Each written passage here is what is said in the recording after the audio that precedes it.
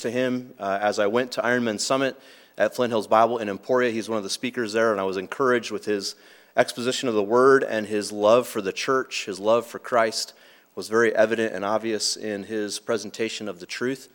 And I just got to know him more just through different pastor events and some of the fraternities that I was able to be a part of through Dave Hintz. And every time I talked to him, was more and more encouraged and strengthened in my own faith, my own desire to be a better pastor, as I heard of his desires to shepherd his flock well. That was a huge encouragement to me. So I asked him 2 years ago to come to our Spring Bible Conference in 2020. And he orchestrated a worldwide pandemic to make sure he didn't have to come that time. So I'm just kidding. That pandemic hit, I think, the Thursday or Friday before Brett was supposed to come. He's supposed to be here on Saturday and preach on Sunday. And we were texting back and forth. It might have been Wednesday. We're like, yeah, it's probably better if you stay with your people and we figure out what we're doing with ours. And so here we are, 2 years later, finally got this worked out and figured out he couldn't come up with any other ways out of this. So he's here shoehorned into this moment. But we're so thankful for him.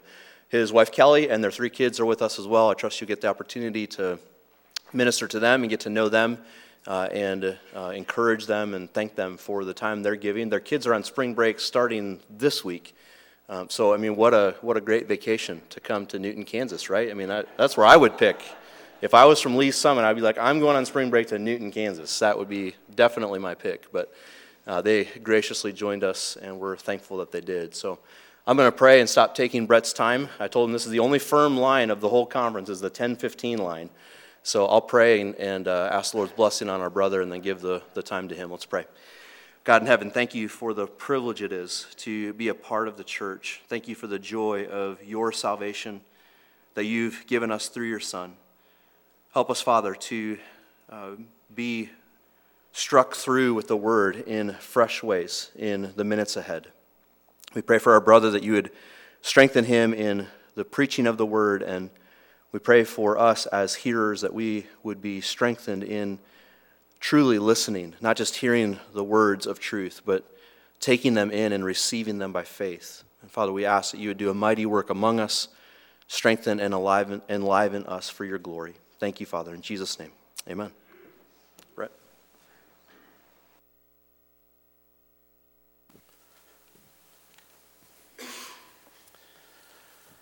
Well, it is a great joy. It's a great honor for my wife and my kids, my 3 kids. One of them, David, is with the 6th graders right now, but my wife, Kelly, and my daughters, Brie and Emmy. It's really an enjoyable time for us to be here with you, and I have so enjoyed the fellowship of your pastor over the last number of years as well.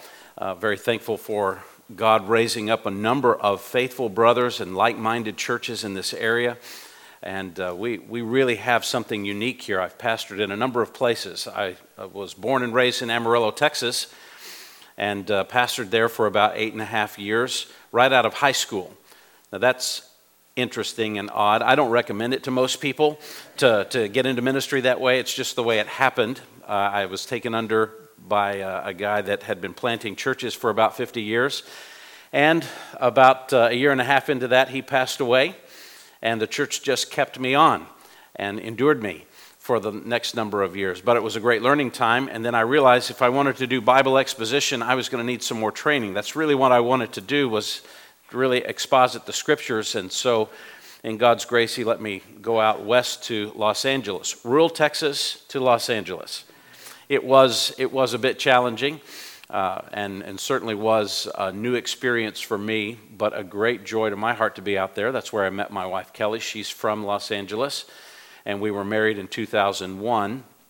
Also served for about 8 years in the Palm Springs area and in the high desert area. And so we really enjoyed our time out there. 11 years ago, a little over 11 years ago, we made our way out to Kansas City and to Summit Woods Baptist Church.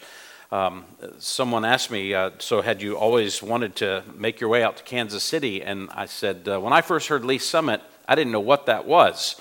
I was in the Los Angeles metro area, and Kansas City was not on our radar. Lee's Summit certainly was not on our radar. I didn't know where that was. I said, I think I'll probably be out in the middle of a cornfield somewhere. It was just like hand in glove, the fellowship that we have enjoyed with that congregation there, and the Lord has been so gracious. And as we came out, we just started to notice a number of pastors coming to this area who were of like mind, and the fellowship that was developing among them was quite sweet. And so we've just been really overjoyed with the fellowship that we've enjoyed with a number of people. How many of you brothers have been to the Ironman Summit? So a few? Yes. So that's a great highlight for our congregation. Every single year we bring out, I don't know, anywhere from about 35 to 50, 60 guys with us every year just to enjoy that summit time. So I've probably seen some of you, maybe even met some of you before. But we actually kind of feel related to many of you here because we have a former Booznitz in our church. So I hear that there's a few of those in the area. And we were just texting with Crystal Mickelson, who is our Booznitz at Summit Woods, saying, all right, who's the ones that we need to meet and know here? So we're related somehow, right? We're related.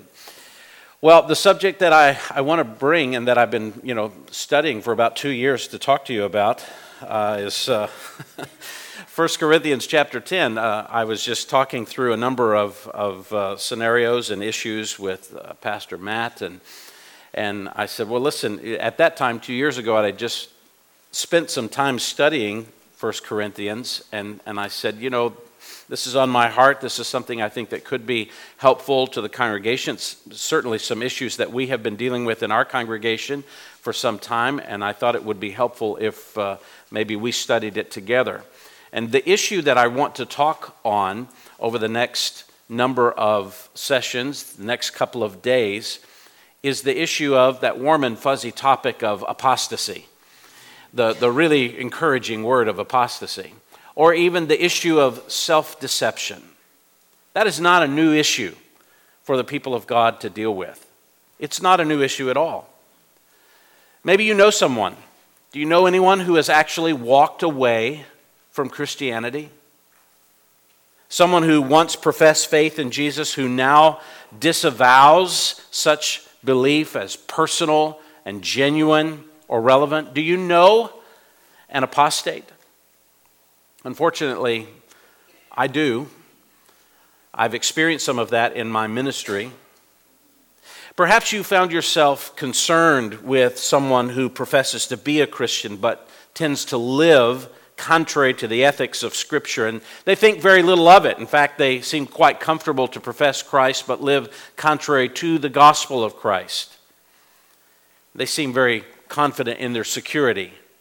They've been a part of the church for so long.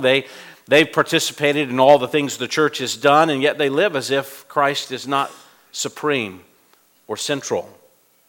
Do you know anyone who you're concerned about who might be self-deceived?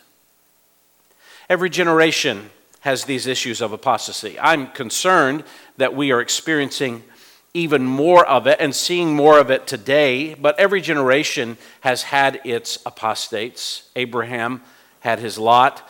Jacob had his Levi and Simeon. Moses had Nadab, Abihu, and Korah and their rebellion. Joshua had Achan. David had his Absalom. Paul had his Demas. And Jesus had his too, didn't he? In Judas. And virtually every New Testament epistle seems to contain multiple warnings, not only about apostasy, but also about this issue of self-deception, to make sure that you are not deceiving yourself about whether you are in Christ or not. And we have to be careful about addressing this subject. And I want to be careful in our time together. We don't want to create a climate in which, when we talk about this subject, we're always creating a climate of self-doubt and constant doubt of one another or ourselves. We will not suggest in our time together that the gospel is not secure. I certainly believe in the security of true salvation. I hope that you do as well. I'll not be suggesting that you can somehow lose genuine salvation. But I do know this to be true, that any true Christian can commit any sin at any time and still be genuinely redeemed. And we need to think on that carefully. We're not talking about Christians who fall into sin. We're talking about Christians who fall into sin and never turn away from it. The presence of sin in a Christian's life is not the sign of self-deception, but the presence of unrepentance. For someone who professes faith, could actually be the sign of self-deception. But nonetheless, we don't want to live the Christian life without regularly calling each other to a biblical standard of thinking and living and interaction with each other. We need encouragement and instruction, warning, correction. We need things like church discipline and Christian friendship and ongoing discipleship. The writer of Hebrews understood this very clearly. He wrote in chapter 3 and verse 12, listen to this carefully. Take care, brethren, that there not be in any one of you an evil, unbelieving heart. Who's he talking to? Brethren. People who profess to be believers. Take care, brethren, that there not be in any one of you an evil, unbelieving heart that falls away from the living God. How do you remedy that? He goes on to say, encourage one another day after day, as long as it is still called today, so that none of you will be hardened by the deceitfulness of sin. For we have become partakers of Christ if we hold fast the beginning of our assurance firm unto the end. That is a powerful statement. Later he would say in chapter 10, let us hold fast the confession of our hope without wavering, because he who promised is faithful. And let us, speaking to the church, let us consider how to stimulate one another to love and good deeds, not forsaking our own assembling together, as is the habit of some, but encouraging one another, and all the more as you see the day drawing near. There's something about our gatherings in which we should, in personal interaction and from the pulpit and the teaching of the word, encourage, implore, and walk alongside one another in such a way that we would lose no one, that no one would walk away from the faith. So how do we do that? How do we help each other to increase our love for one another, our loyalty to Christ, so that we are neither apostate nor self-deceived? We could run down a number of roads in Scripture to help us with that, but we're going to focus throughout our time together over the next number of meetings that we have. We're going to focus on this chapter of 1 Corinthians 10.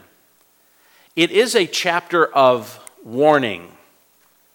And this warning encompasses a host of biblical examples, and it's filled with practical application in its thorough and sobering call. You see that call in verse 12. This is really one of the central themes of this chapter. Therefore, let anyone who thinks that he stands take heed, meaning pay attention, watch, look carefully at. If you think that you stand, don't be so secure that you stop watching yourself, each other. If anyone thinks he stands, take heed, lest he fall. Now, before we unpack this chapter together, I want to talk about why Paul brings this up here. And to do that, I want to give you just a little bit of a jet tour. I do know I see the clock. It's a large one. I'm thankful for that at the back. We got rid of that long ago in our congregation. But I'm mindful of the stop time. So, if I don't finish, we just pick it up in the next one, right? Something like that. But I do want to give you a little bit of a jet tour through the book of 1 Corinthians just to get our mind around what is going on here and why Paul brings up this subject here in this place. For just this little jet tour, I want us to think through this. This is a congregation of which the Apostle Paul came, and when he arrived there, Acts chapter 18 records it for us, there was no known Christian church there. He actually founds a church in the city of Corinth. It was an ungodly place. Many people would refer to it as the Las Vegas of the ancient world. My family and I had the opportunity a few years ago, just before COVID hit. 2019 is when our sabbatical was. We made our way over to Western Turkey and did the tour of the 7 churches, and made our way over to Greece and to Athens and down south into Corinth. And I had just finished preaching the book of 1 Corinthians, and so they were ready to move on to other rocks in the world. I really wanted to linger in the city of Corinth, because much of this was just flooding through my mind as you're walking through the streets and the agora and seeing the temples. This was an ungodly place. This was a place of rank immorality. Standing high above the city of Corinth is the ancient Acrocorinth, and some say 100 years before Paul even arrived there that the ancient prostitutes dedicated to a particular goddess of fertility would descend from that hill way above the city into the city, and it would be an act of worship to engage in immorality. And that was the kind of atmosphere that plagued this city. But Paul goes and he dedicates a number of years to preaching the gospel in this area, founds a church, but then moves on. And as he moves on, he begins to hear reports. Reports come to him. In fact, the first 6 chapters of this book are Paul responding to written reports that had come to him about the Corinthians. In fact, these reports indicate that people had become disenchanted with the simplistic gospel of Paul as professional philosophers made their way through the city, and the church began to compare that simplistic gospel that Paul preached with these very sophisticated, powerful, influential, and really attractive ideas and philosophies that the rest of the world was purporting. They began to look at this and say, I'm not sure our gospel is quite attractive as these other philosophies. There seems to be a higher spirituality that we could attain to if we went down this other road and not down the road that Paul preached. And they began to bend away from the gospel Paul originally brought to them. Chapters 1 through 6 detail that. They found the culture more intriguing. Paul deals with that in chapters 1 through 4. It had led them to ignore behaviors of heinous sin in their membership, and they even began, perhaps by exalting freedom and grace, they began to brag about sinful relationships that were taking place in the church, and one of those is detailed in chapter 5 when Paul says, you should have taken this man and his infamous sin and removed him from the church. Instead, you brag about what he is doing in the congregation. They pursued a kind of approach to issues like immorality as if that kind of immorality had no real spiritual impact. They thought that whatever you did in the physical body had no bearing on what happened in the spiritual realm. Kind of a Gnosticism that was beginning in that first century that would later move on, that whatever's physical has no impact on what is spiritual. And you see him dealing with some of that in chapter 6.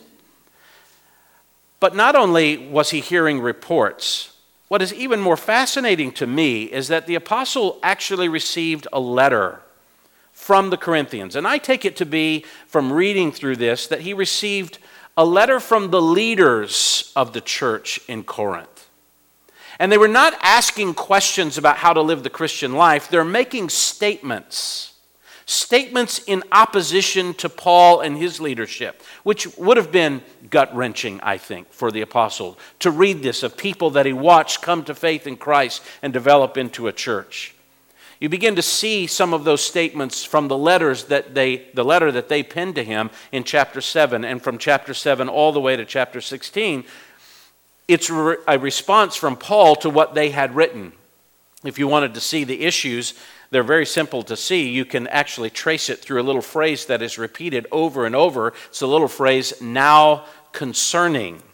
So you can see it in chapter 7. You can see it in chapter 8.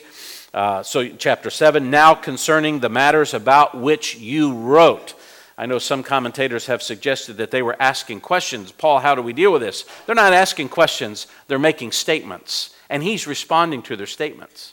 Chapter 8 is another one, now concerning food offered to idols. Chapter 12 is another, now concerning spiritual gifts.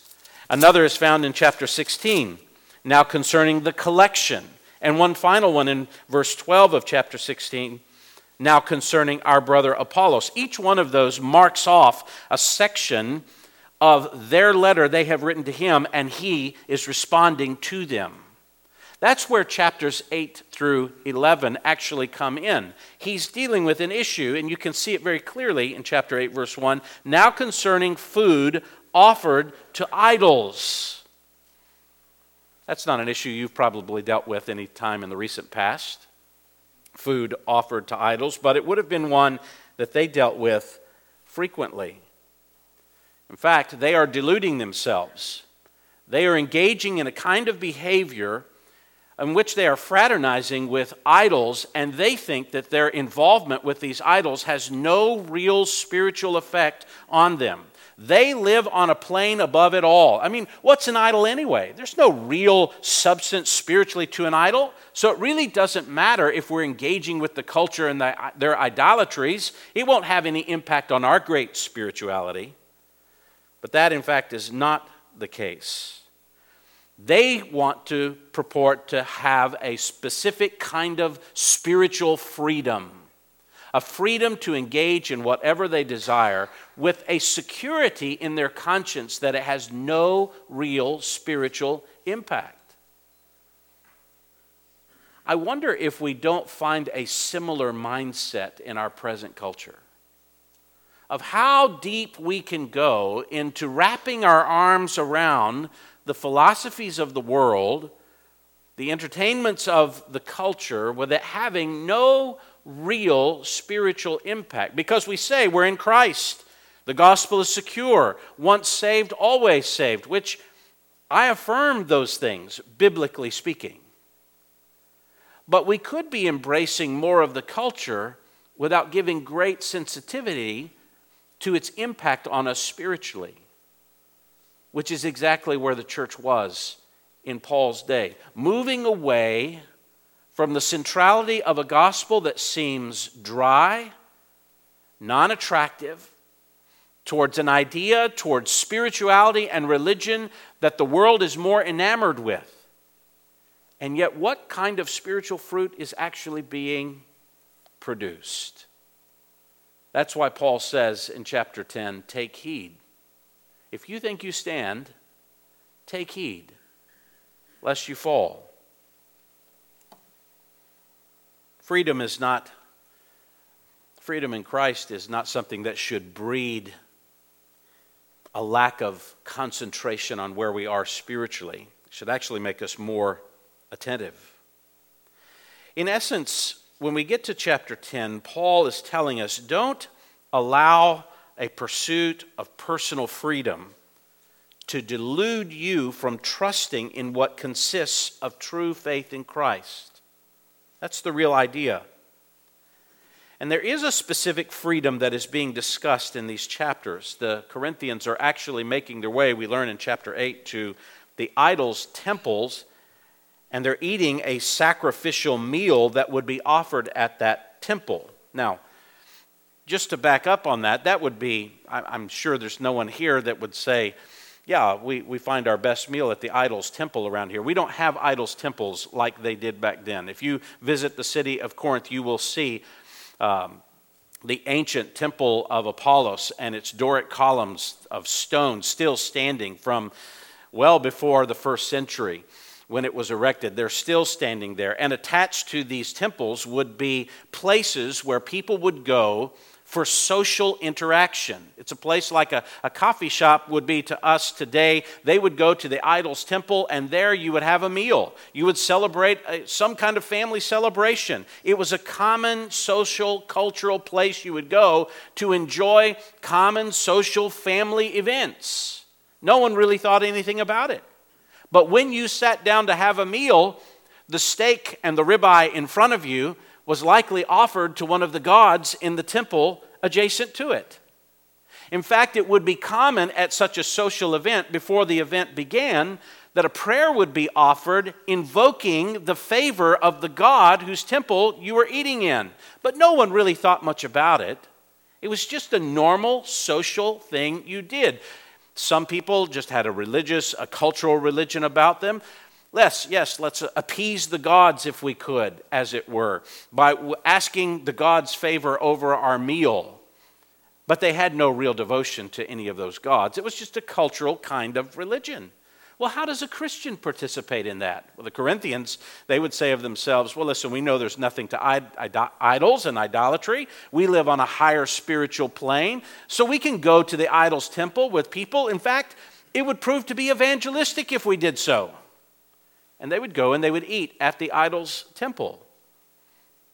What we have to realize about the ancient world is that religion was baked into absolutely everything they did. That's odd for us. In America, we have a separation between government and religion, in that there is no state-sanctioned religion. That's unique to our country, to be honest. Everywhere else in the world, it seems that religion and government were all baked in together. In fact, in Corinthian society, everything was religious, had some religious overtone. You didn't do any social event with some religious connection to it. And so Paul says, you as a Christian, you have to think about that very, very carefully. If you're suggesting, Paul would say to the Corinthians, that you could participate in such a way that has no spiritual impact, you need to take careful assessment of that. In fact, in chapter 8, he is warning them that you could actually be destroying the faith of young, weak Christians who have just joined the church and come out of idolatry if they see you eating in the idol's temple and they assume that idolatry then is okay and they revert back to their idolatry and leave Christianity. You can't lead them that direction. In chapter 9, he suggests that even the non-Christian world might not believe what you have to say about Christ if they see you simply acting like the pagan world. You lose any legitimacy of your witness. But not only does it affect the weak, not only does it affect those who are outside the church, but you should give attention to yourself. To yourself. Are you aware of what entanglement with the culture is doing to your own soul? That's what chapter 10 is all about. You may be affecting the weak, chapter 8. You may be alienated the non-Christian, chapter 9. But you may be deluding yourself, chapter 10. I think they were deluding themselves. In fact, as they partook at these idol temples, they would appeal to certain elements of their religiosity within the church and say, because we participate in these religious deeds, we think we're spiritually safe. Something like the Lord's Supper. Maybe you don't think of it that way. You've invited a Baptist here, so Baptists have particular views of baptism and the Lord's Supper. But I would guess that we share some of those, so you're really Baptist too. You just don't acknowledge it all the time. So I'll help you with that in the next few days. But they actually believed that participating in the Lord's Supper was probably some kind of a magical incantation, a magical event, a spiritual event that really protected them from any of the filth that could enter into their spiritual life as they engaged with the unsaved culture. Really, the theme of this chapter is found in verse 12 that we've looked at, just read, take heed.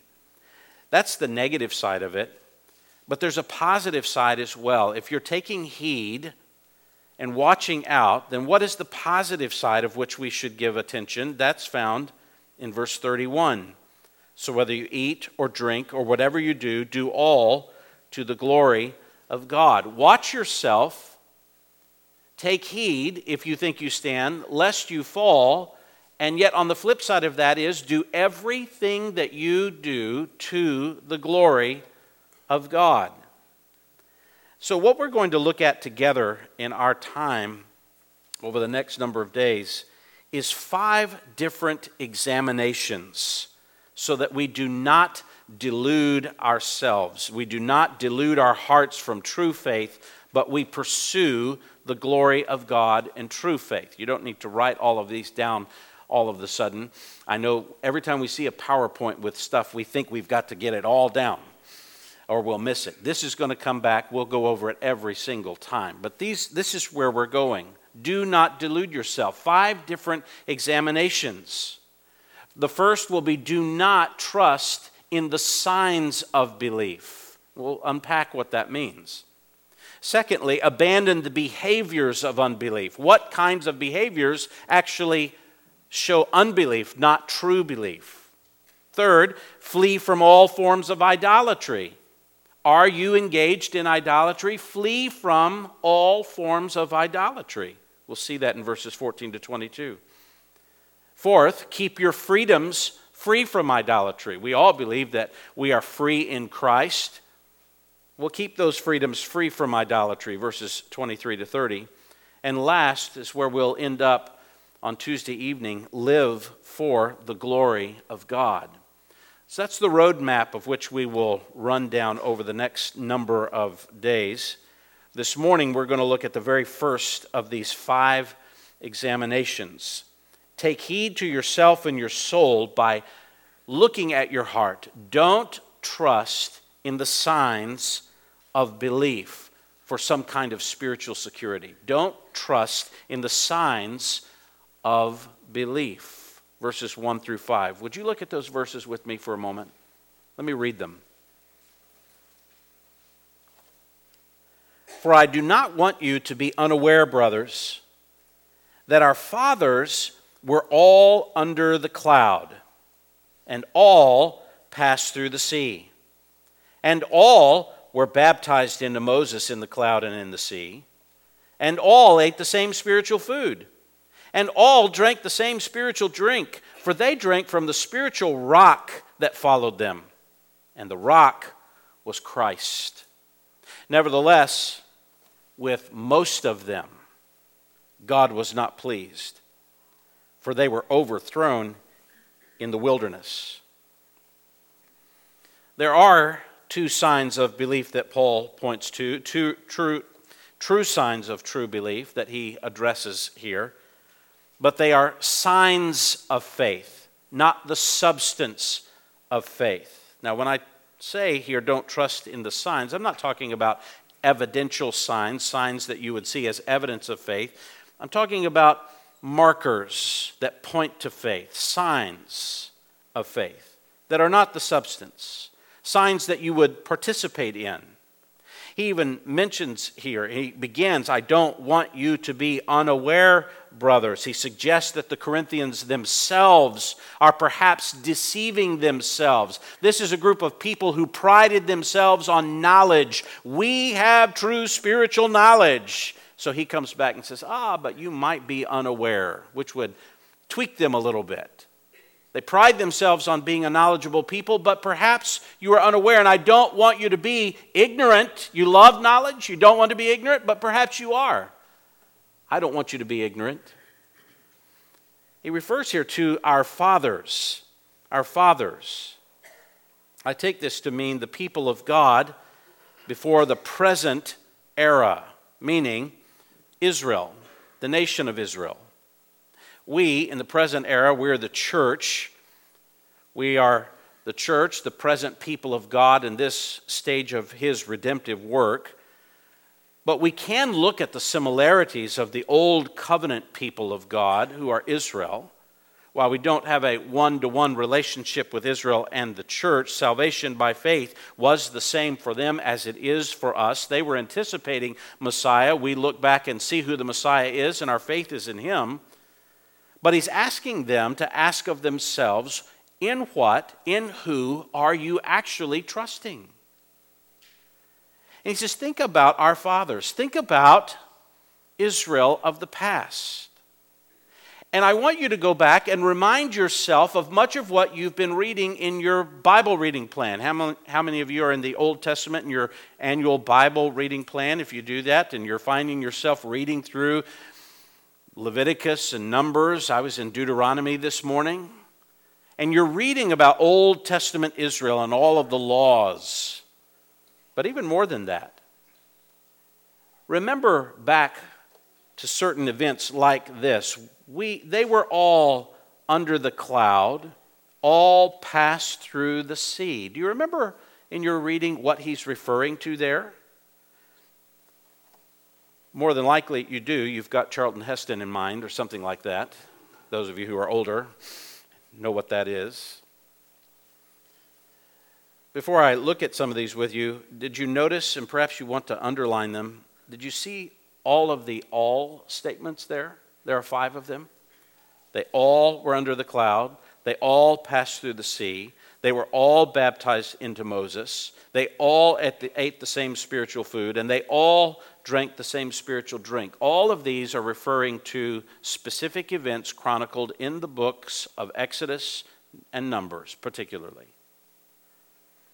And it's contrasted with the final phrase in verse 5, nevertheless with not all, but most of them. God was not pleased.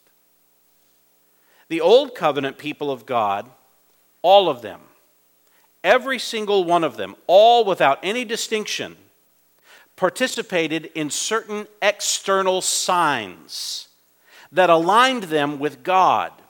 All of them did. And what are they? Well, they were all under the cloud. What is that referring to? You can jot down Exodus chapter 13. I'll just read a portion of it for the sake of time. But just to remind you of it, Exodus chapter 13, as they were being led out of Egypt, you remember that? As they're being led out of Egypt, in verse 17, when Pharaoh let the people go, God did not lead them by the way of the land of the Philistines, although that was near. For God said, lest the people change their minds when they see war and return to Egypt. But God led the people around by the way of the wilderness toward the Red Sea. And the people of Israel went up out of the land of Egypt, equipped for battle. And how did God lead them? Verse 21 of Exodus 13. And the Lord went before them by day in a pillar of cloud to lead them along the way, and by night in a pillar of fire to give them light, that they might travel by day and by night. The pillar of cloud by day and the pillar of fire by night did not depart from the people. So, just pause. How many of the children of Israel were led by that pillar? All of them. All of them. 100%. So think about that if you would. If you were in Israel and you're coming out of Egypt, what would you think about God if you noticed that He was leading you by a pillar, not a natural dust storm, a supernatural tornado, a supernatural display of fire from the heavens coming down and leading them forward as to where they should go? Would you assume we're the people of God? God is leading us. How many is He leading? All of them, not some of them, not just some who had true faith. All of them were being led by the cloud. They all followed it. They all identified with God as they followed the cloud. Furthermore, they all passed through the sea, Paul says. That's a reference to Exodus 14. You know Exodus 14, where they cross the Red Sea. In verse 30 is the conclusion of that. Pharaoh's army is destroyed in the sea. Israel is led through. As Moses stretched out his staff across the sea, it parted. They walked across on dry land. It came back, destroyed Pharaoh's army. It ends, thus the Lord saved Israel that day from the hand of the Egyptians, and Israel saw the Egyptians dead on the seashore, and Israel saw the great power that the Lord used against the Egyptians, so that the people feared the Lord. How many of them feared the Lord? All of them feared the Lord. All of them would say they believed. It says they believed in the Lord and in His servant Moses, because they all went through the sea. Not one Israelite was lost. The cloud led them. The sea preserved them. They passed through the sea. What would you think of yourself spiritually? What God has done? The Apostle Paul even sums this up for them. They all passed through the sea. They were all a part of the cloud. Verse 2 back in chapter 10 says they were all baptized into Moses in the cloud and in the sea.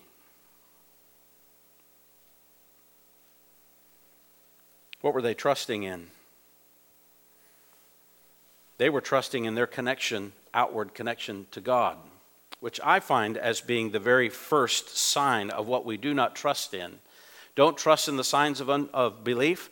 What is the first sign? Don't trust in baptism. That's what he's referring to here. Don't trust in baptism. Now, that is an odd statement for a Baptist to say. Do not trust in baptism. And you'd say, well, I don't really know anybody who's really concerned about that these days. But aren't you? Isn't baptism one of the sure signs of salvation? That's the way the Bible talks about it. I'll say more about it in a moment, but Paul says of the Israelites, they all went through the cloud, they all went through the sea, and he summarized it to say they were all baptized into Moses. Why would he say that? They were all baptized into Moses in the cloud and in the sea. Why use baptism? Why even bring that up? Baptism is not discussed anywhere in Exodus about Israel. Why use that? Well, the word baptism literally means, in the Greek text, baptizo means to cover completely, to immerse. When they went through the cloud and then the sea, those were not just signs of physical deliverance. Those signs for Israel were actually signs of spiritual redemption. In fact, if you trace the use of their going through the sea, that's a sign throughout the prophets to say God has redeemed you. They're signs of your redemption. You would look back and say, I'm a part of the people of God because God led us through the cloud. That's a sign of his redemption. He led us through the sea. That's a sign of our redemption. Thus, Paul comes back and says here to the Corinthians, just like Israel had a baptism into Moses, they were immersed into Moses. Remember, it said they believed in the Lord and in Moses. They were immersed into him in these signs that showed their redemption, which is exactly what Christian baptism is. It is the sign of your salvation. In fact, how do you know that a person has professed faith in Christ? The initial sign of profession of faith in Jesus is water baptism. It pictures the spiritual transformation. I think it's one of the most significant signs there is in your Christian pilgrimage. When you were baptized is when you displayed your commitment to Christ. As we worked with people in Central Asia, when they come from Islam and Muslim religion into Christianity, the most significant thing they do that severs the tie between their former relationship with their religion and their adoption of Christianity is their baptism, which is the single greatest issue for them. If they're baptized, they lose their family. They can go to church, they can read the Bible, they can study things with Christians, but as soon as they are baptized, it's the sign they are a Christian. It's one of the reasons why we tend to urge young children raised in great homes to be patient with baptism, because sometimes it's hard to tell the difference between conversion and good parenting. It's difficult at times. How do we know that this faith that you say you have is your own? When you display that credible sign of salvation spiritually because you're choosing Christ over sin, you should then be baptized. Because that's the sign of your salvation. It is your connection with God, which all of the Corinthians had participated in. They were in the church. 1 Corinthians 12:13 says that if you're baptized, it is your immersion into the body of Christ. The visible sign of baptism is the display that you are in the body of Christ. The visible sign of the body of Christ is the local church. Your baptism into Christ is your sign that you're a part of his body. You are connected to his church. They were all baptized. Just like the Israelites were all baptized into Moses and in the cloud and in the sea. There's a sign. In fact, baptism was a significant issue for the Corinthians. If you jump back to chapter 1, you see it. They viewed their baptism as something perhaps magical, mystical, spiritually protective. It's the sign that they were all in Christ. They didn't have to worry about idolatry. They're baptized. In chapter 1, verse 13, look at how much Paul discusses baptism in terms of their divisions. Is Christ divided? Was Paul crucified for you? Were you baptized in the name of Paul? I thank God that I baptized none of you except Crispus and Gaius, so that no one may say that you are baptized in my name. I did baptize also in the household of Stephanas. Beyond that, I don't know whether I baptized anyone else. For Christ did not send me to baptize, but to preach the gospel. Just mentioning it that many times, what does that suggest? They placed a lot of relevance and a lot of significance in the sign of baptism. So Paul brings it up. You want to talk about baptism? Do you go back and think about your Christianity? How do you know you're a Christian? Well, I was baptized when? You ever heard that? I hear that all the time. How do you know that you're a Christian? Well, I was baptized when I was... We tend, that's a big mark in people's minds. Is that what you trust in? The memory of your baptism? Do you think that baptism and the sign of water has some kind of spiritual protection over your soul? I think it is a legitimate external sign to depict salvation, but the sign is not salvation, is it? We don't say that baptism is your conversion. Don't trust in baptism. That's not a sign you would trust in. What's another sign? There's a second one that he refers to here, and it's the other visible sign that churches and Christians regularly participate in. Don't trust in the Lord's Supper for your security. That's the other one. You say, well, where do you find that? Well, verse 3. Verse 3. And all ate the same spiritual food, and all drank the same spiritual drink. Why bring this up? All of Israel ate a certain kind of food, and they all had a certain kind of drink. What do we do at the Lord's table? You do understand that the Lord's Supper for Christians is not just a sign of your personal conversion. We will see this later in chapter 10 because he gets into this explicitly.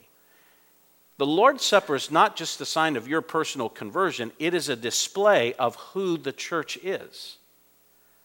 We who are all one body partake of one bread because we are one body in Christ.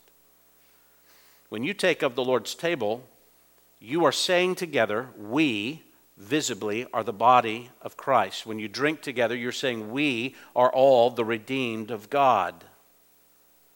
Just like the Israelites, they all ate the same spiritual food and drank the same spiritual drink. You remember the food that they ate. Exodus chapter 16. I'll just note it, but you can jot it down. Exodus 16. Remember the food they had? They set out from Elim, and all the congregation of the people of Israel came to the wilderness of Sin, which is between Elim and Sinai, and on the 15th day of the second month, after they had departed from the land of Egypt, and the whole congregation of the people of Israel grumbled against Moses and Aaron in the wilderness. And the people of Israel said to them, would that we had died by the hand of the Lord in the land of Egypt. That's fascinating, isn't it? You've just come through the sea by a cloud leading you, a pillar of fire leading you. You've just seen all of the plagues on Egypt, the most powerful nation of the earth, and you're mad? Oh, that we died in Egypt. You want to go back to Egypt? Yes, because there it's when we sat by the meat pots and we ate bread to the full. For you have brought us out into this wilderness to kill this whole assembly with hunger.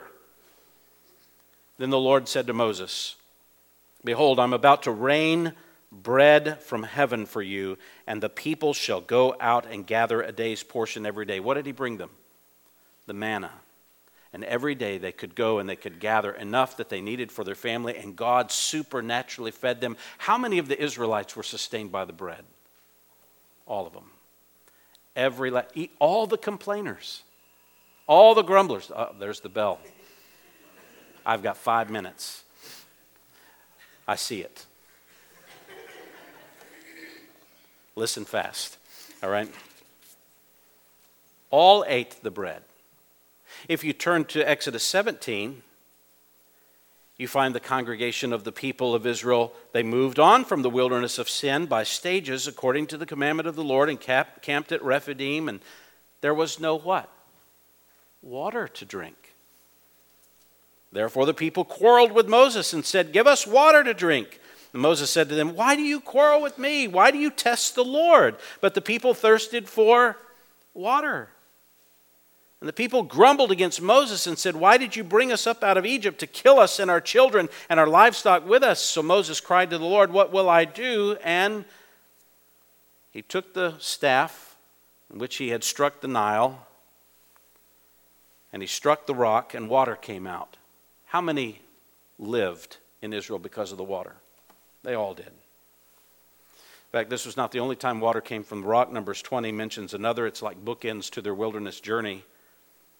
They all were saved by it. God provided for them. He preserved them. And they drank from the spiritual rock, Paul says. The spiritual rock that followed them, that rock was Christ. Not in any kind of literal way. It wasn't Jesus in the form of a rock rolling with them through the wilderness. But they had faith in the coming of Messiah. Messiah was the promise that would sum up the Abrahamic covenant for them. They had faith in the Messiah to come. So it was Messiah, it was Christ providing for them in the wilderness. But I want you to go back and just note the end of verse 5 as we finish this up. So they all were preserved. They all had the sign of baptism. They all had the sign of the Lord's Supper. Just like every one of you today who's a part of the church, you have the sign of baptism, and you participate and show yourself to be the people of God through the sign of the Lord's Supper. The problem with Israel was, verse 5, nevertheless, with most of them, God was not pleased. Could I put that in some perspective for you? There's probably some 2 million Israelites being led through the wilderness at this time, from modest estimates, 2 million. How many of the 2 million ate the bread? All 2 million. How many drank from the water? They all did. How many of them made it out of the wilderness? Do you remember? 2 people. Caleb and Joshua. Of course, there were generations that came out of that first generation that made it out of the wilderness, but of the original generation, 2. To say that most of them were not pleasing to the Lord is an understatement. For you to do on your own, it would do you well to go to a place like John chapter 6 sometime, where Jesus looks at the crowds and he says to them, "You follow me because you want bread." He had just fed thousands with supernatural bread. You remember that? You want to follow me because of the bread. He says it several times. And what does he say of himself? I am the bread. And as soon as he said that, do you know what some of his disciples, if you look at the text clearly, some of his disciples began to grumble against them. And they were offended. And many disciples stopped following him because he said he was the bread. Here's the issue. In what are you actually trusting for your own spiritual security? You're all here. You're all likely a part of the church. You profess faith in Christ. You've been baptized perhaps, and you partake of the Lord's table. When you do those things, do you assume by that I am God's people? Or are you as those disciples, meaning those who outwardly, publicly followed Christ, when it comes down to following the person of Jesus and what he stands for, you look at your life and say, I'm not sure I want that. Take heed, lest you fall. Take heed. In what are you trusting? If there is anyone other than the person of Christ in whom you are trusting for your spiritual security, you will fall. You will fall, just like the Israelites. Don't trust in signs for your security. We'll pick it up with the next one in the next session. Let's pray together.